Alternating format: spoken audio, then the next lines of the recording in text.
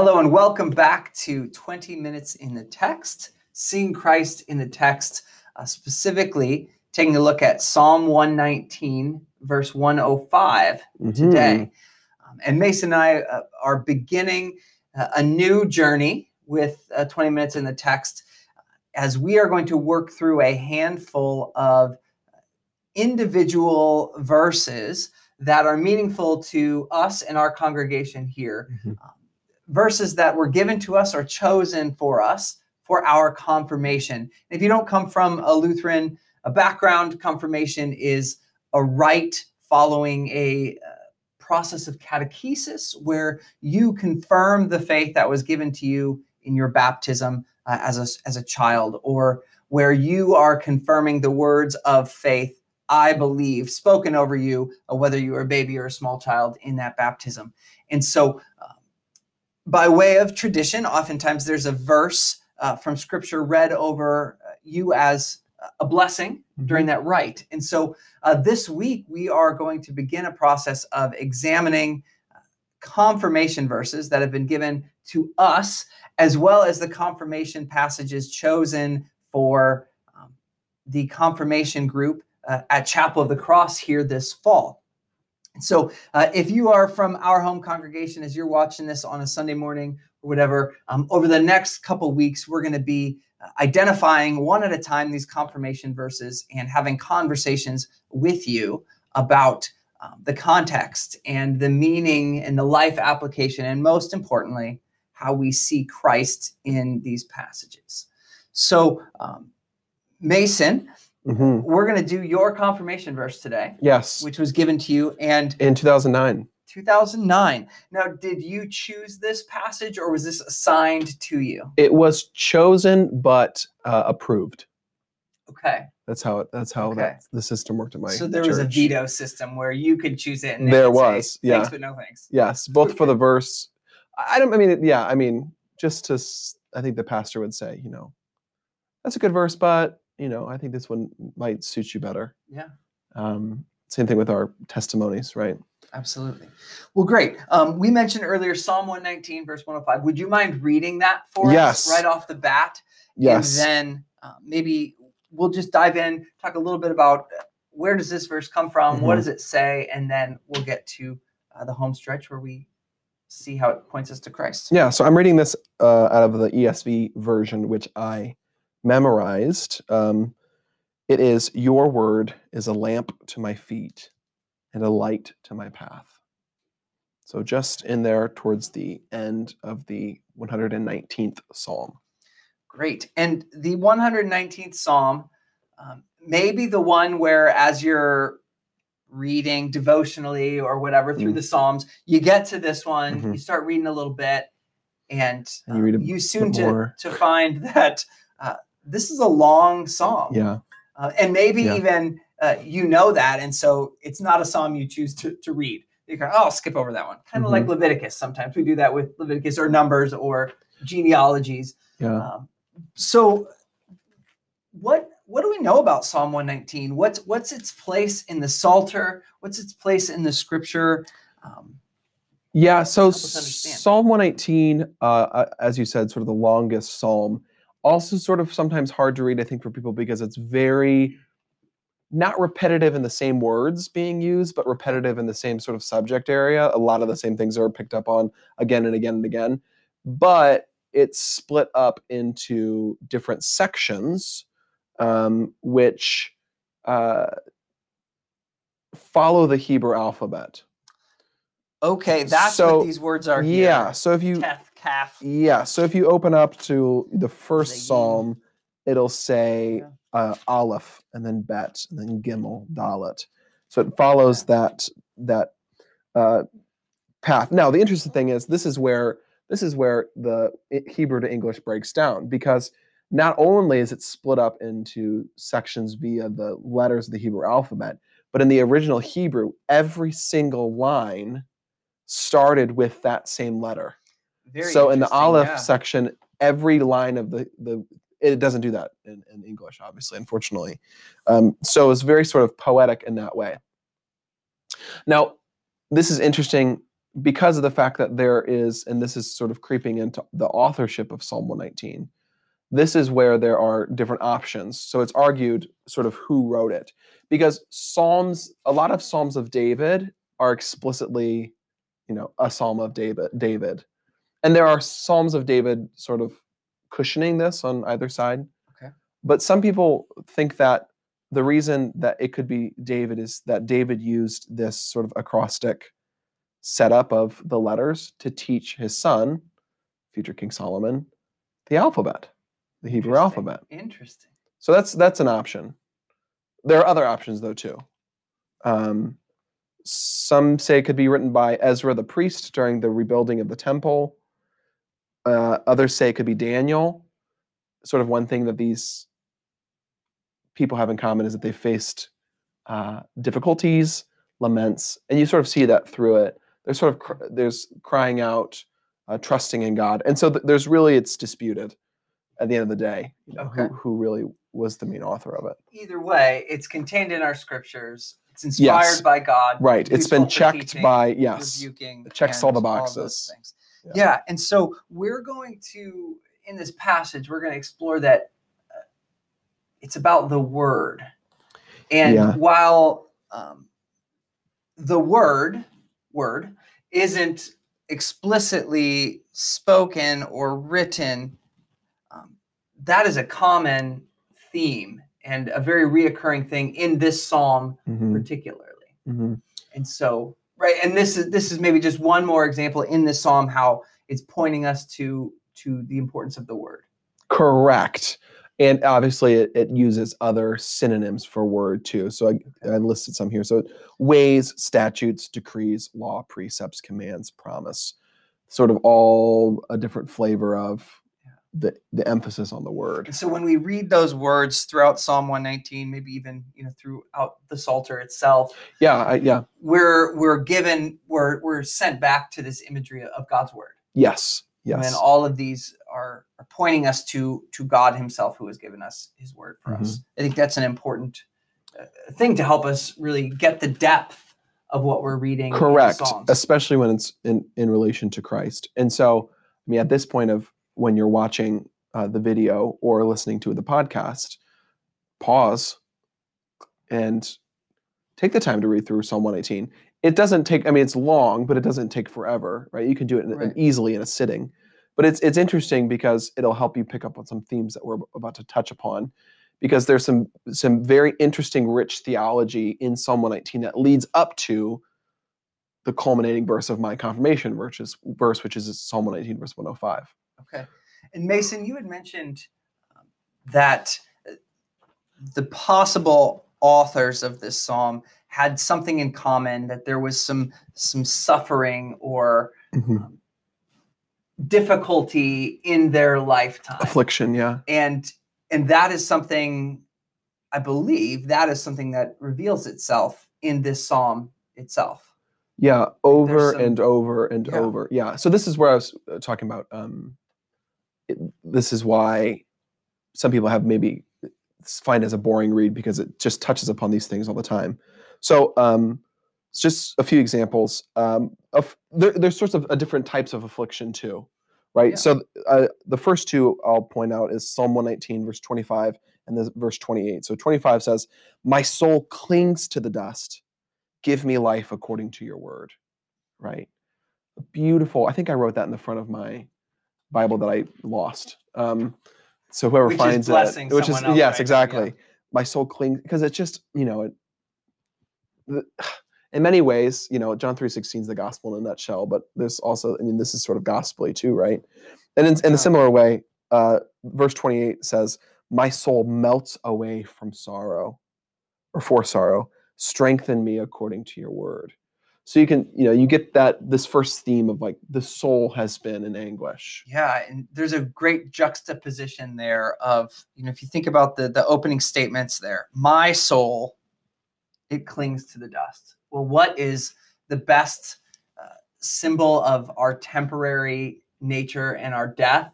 And we were just talking about earlier today, the ashes on our forehead and the dust that we come from. And so when we look at ourselves, my soul, well, it clings to the temporary things and it clings to death. But give me life. You, God, bring me life. And where does Yes. that life come? From the word. Similar, my soul melts away for sorrow. As my soul is literally like melting from this sorrow and anguish. Well, where does the strength come? God. We look to God who strengthens us with his word again. Interesting as you take a look at the perspective. Yes. You see the temporary and the affliction juxtaposed with God who brings the salvation. And there's also the interesting thing about this psalm when reading it again anew was the fact that the writer is both asking for salvation via the word, but also asking for strengthening through the word. So in sort of Lutheran-y terms, the writer's asking for justification and sanctification, right? It's asking to be justified, brought in, and then also sort of made holy. Because so you got the soul clinging, but then the next thing, so in verse 37, the psalmist writes, "Turn my eyes from looking at worthless things and give me life in your ways." So this is sort of sanctification-y things, right? So, your word justifies me, but also now, Lord, I just think that, and this shows you how much affliction this person's gone through of just being like, I'm tired of living this worthless life. Give me substance, give me identity, give me meaning. I mean, really, when you read it carefully and look at it, you can sort of see the anguish that this person's going through. And then the last thing that I caught was Psalm 119, verse 69. "The insolent smear me with lies, but with my whole heart I keep your precepts." So you have sort of the soul, you're going after sort of worthless things, but then also you're being persecuted for keeping the precepts of the Lord. And these three things keep coming up, and coming up, all the way leading up to Psalm 119, verse 105. Yeah, that's magnificent. Yeah. Right? And so here is the author, here is you and me today coming face to face with our temporal nature, our sinful nature, our inability to look to things that matter, and then being directed by the word itself, of course, to the word, which is life, and is salvation, and is fulfillment for us. So there is the two things. I mean, putting it in context, right? You have salvation coming from God, but also there's like you're keeping the precepts in order to remain clean. Thinking of it, sort of, Old Testament, temple. You're keeping yourself clean by keeping the precepts, following the law. So there's that.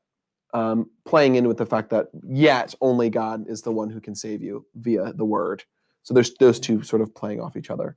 But the two things that is communicating, the two things that the word does, according to at least my reading of Psalm 119, is that it saves and that it educates or makes wise in order to live a pure life. So again, that the juxtaposition of the justification and sanctification. Yeah. So that's what's leading up to Psalm 119, verse 105. That's sort of the theology that's coming to a point here. Yeah. And then again, we come face to face with this text that your word is a lamp to my feet and a light to my path. And so, so what of this? What is this saying? What does this mean to us? What can we learn from these two very simple statements? There's a lot there. Yeah. And as an 8th grader that was writing a confirmation testimony and reflecting on this word, obviously, I don't think I did it justice because I came across a really interesting Luther quote. Now, I was not reading Luther in 8th grade. But he gives an interesting take on this. So this is what Luther writes about Psalm 119, verse 105. The word guides the feet and the heart, and faith does not require understanding. Thus, faith does not enliven the understanding. Indeed, it blinds it, but rather the heart. faith leads where it will be saved, and it does so through the hearing of the word. So essentially, what Luther's trying to get at is the fact that what you should notice about this verse in particular is that the word is a lamp to feet and a light for the path. But the feet can't see, right? Right. So it's not saying it's a lamp for my eyes. It's a lamp for my feet and a light to my path, which is really focusing in on the fact that the word is to be clung to in faith. Mhm. So Wow. the word of God is the thing that guides you along, no matter if you can understand it or not. Which I think for us and for the psalmist is very frustrating, right? Because the psalmist continually asks for understanding and wisdom. And in many ways, the word does that, right? Certainly. The word leads us to live a good life. Sort of Andrew's master's thesis talking about ethics But and the word is not the reason per se that we live that good life. And the word is not something that we have to live up to and understand first and then do so that we can receive life. right. The word gives life. Correct. So that we right. may do. Yes. Right. And I think something that you had noted was that the wisdom and understanding that we need is faith. And the wisdom and understanding that God desires to give us is not to understand the word, but it's a clinging to the word. And it's faith in the word, which has power to guide us, even when we don't see necessarily where we're going. And Paul has that same sentiment in 2 Corinthians. He notes that we walk by faith and not by sight, because we would be a hot mess if we were all walking by sight. Yeah, right. I would be terrified of the world that I live in if I walked by sight. But instead, we walk in faith, knowing that what we see is in some way guided, directed, and cared for by God. Yeah, if if God were to give you sight instead of faith, right? Because you don't need faith when you have the sight of seeing things. If you would see what your life would be like, would you be willing to walk that path? Probably not. No, me neither. Right. So there's that. So if as you're watching or listening, sort of again, we've always talked about the bells and whistles going off, but you can sort of see how this is a fulfillment in Jesus, right? So he is the Word incarnate, John 1, the Word became flesh. Yeah. So it's more than just words on a piece of paper or words spoken. It's an actual person.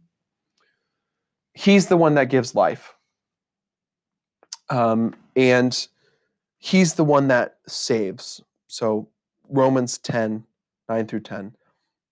If you confess with your mouth that Jesus is Lord and believe in your heart that God raised him from the dead, you will be saved. So it's because of the work of the word that we are saved. So again, as the word for the psalmist, as it saves, so is the word incarnate saving us.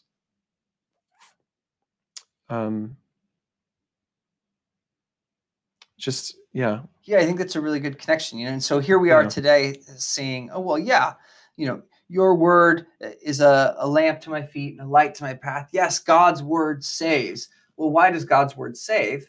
Because it points us to Christ. And who is Christ? Christ is God's word made flesh, incarnate, human, and he's to save. Yeah. And he's the source of the spoken word. Yes. The written word, right? You really can't avoid Jesus. No, exactly. It's not a matter of, how do we find Jesus here? How do we see Jesus? Well, how do you not see Jesus? Yes. And there's tons of, I could go off on a tangent with this because the word, but we'll stay on track. So Jesus is the one who saves, but also Jesus is the one who gives understanding and wisdom. So I took a verse from 2 Timothy chapter 2, mostly because it's Paul speaking to Timothy about what it means to be a good Christian soldier. And so he writes, think over what I say, aka sort of the scriptures and things of Christ. For the Lord will give you understanding in everything. Does that mean? I would take this as a now, not yet situation. Okay. He gives us some understanding now. Are we going to know? Are we going to understand all the complexities of God in this life, Never. or honestly, even the life to come? Do we even want to? Right. It might scare us. It probably would scare us. Yeah. But you'll have the Jesus will give you the understanding that you need in that moment. But understanding in order to live a life that's sanctified, that's holy. So you have those two things playing together, right? Jesus is the one that saves, and Jesus is the one that gives understanding in order to live the virtuous Christian life. Yeah. If you were with us way back earlier this spring when we were working through the book of James, there was a section in there speaking about the wisdom from above. And again, here we have this personification of wisdom, a word, again, in Jesus. Mm-hmm. Jesus, who is the wisdom from above, leads and directs our life, knowing that our life is found in him because he has saved us and brought us from death to life. And it's in this way that he lights our path and he illuminates our life to freedom in the gospel. And we benefit from that by faith in the fact that he did those things, right? Absolutely. So we always go back to Hebrews. It's sort of we should have done a study on Hebrews. Yeah. But Hebrews 11:1, faith is the assurance of things hoped for, the conviction of things not seen. So, we have faith in the work of the Word incarnate. And that's what it's come down to. So your word is a lamp to my feet and a light to my path. Your word, your Son, the work of your Son, is the thing that guides me into everlasting life, even if I can't see it. Magnificent. Amen. Amen. Thank you for joining us this week. Again, Psalm 119, verse 105. Your word is a lamp to my feet and a light for my path. Please join us again next week. We'll dive into Isaiah. My confirmation passage from Isaiah will reveal that next week. So if you're a curious person, you'll have to tune in next week and find out what that is. But we'll walk through my confirmation verse from Isaiah as well. God's blessings on you as you go about your day and your work as you answer God's call to serve and to love. We'll see you next time.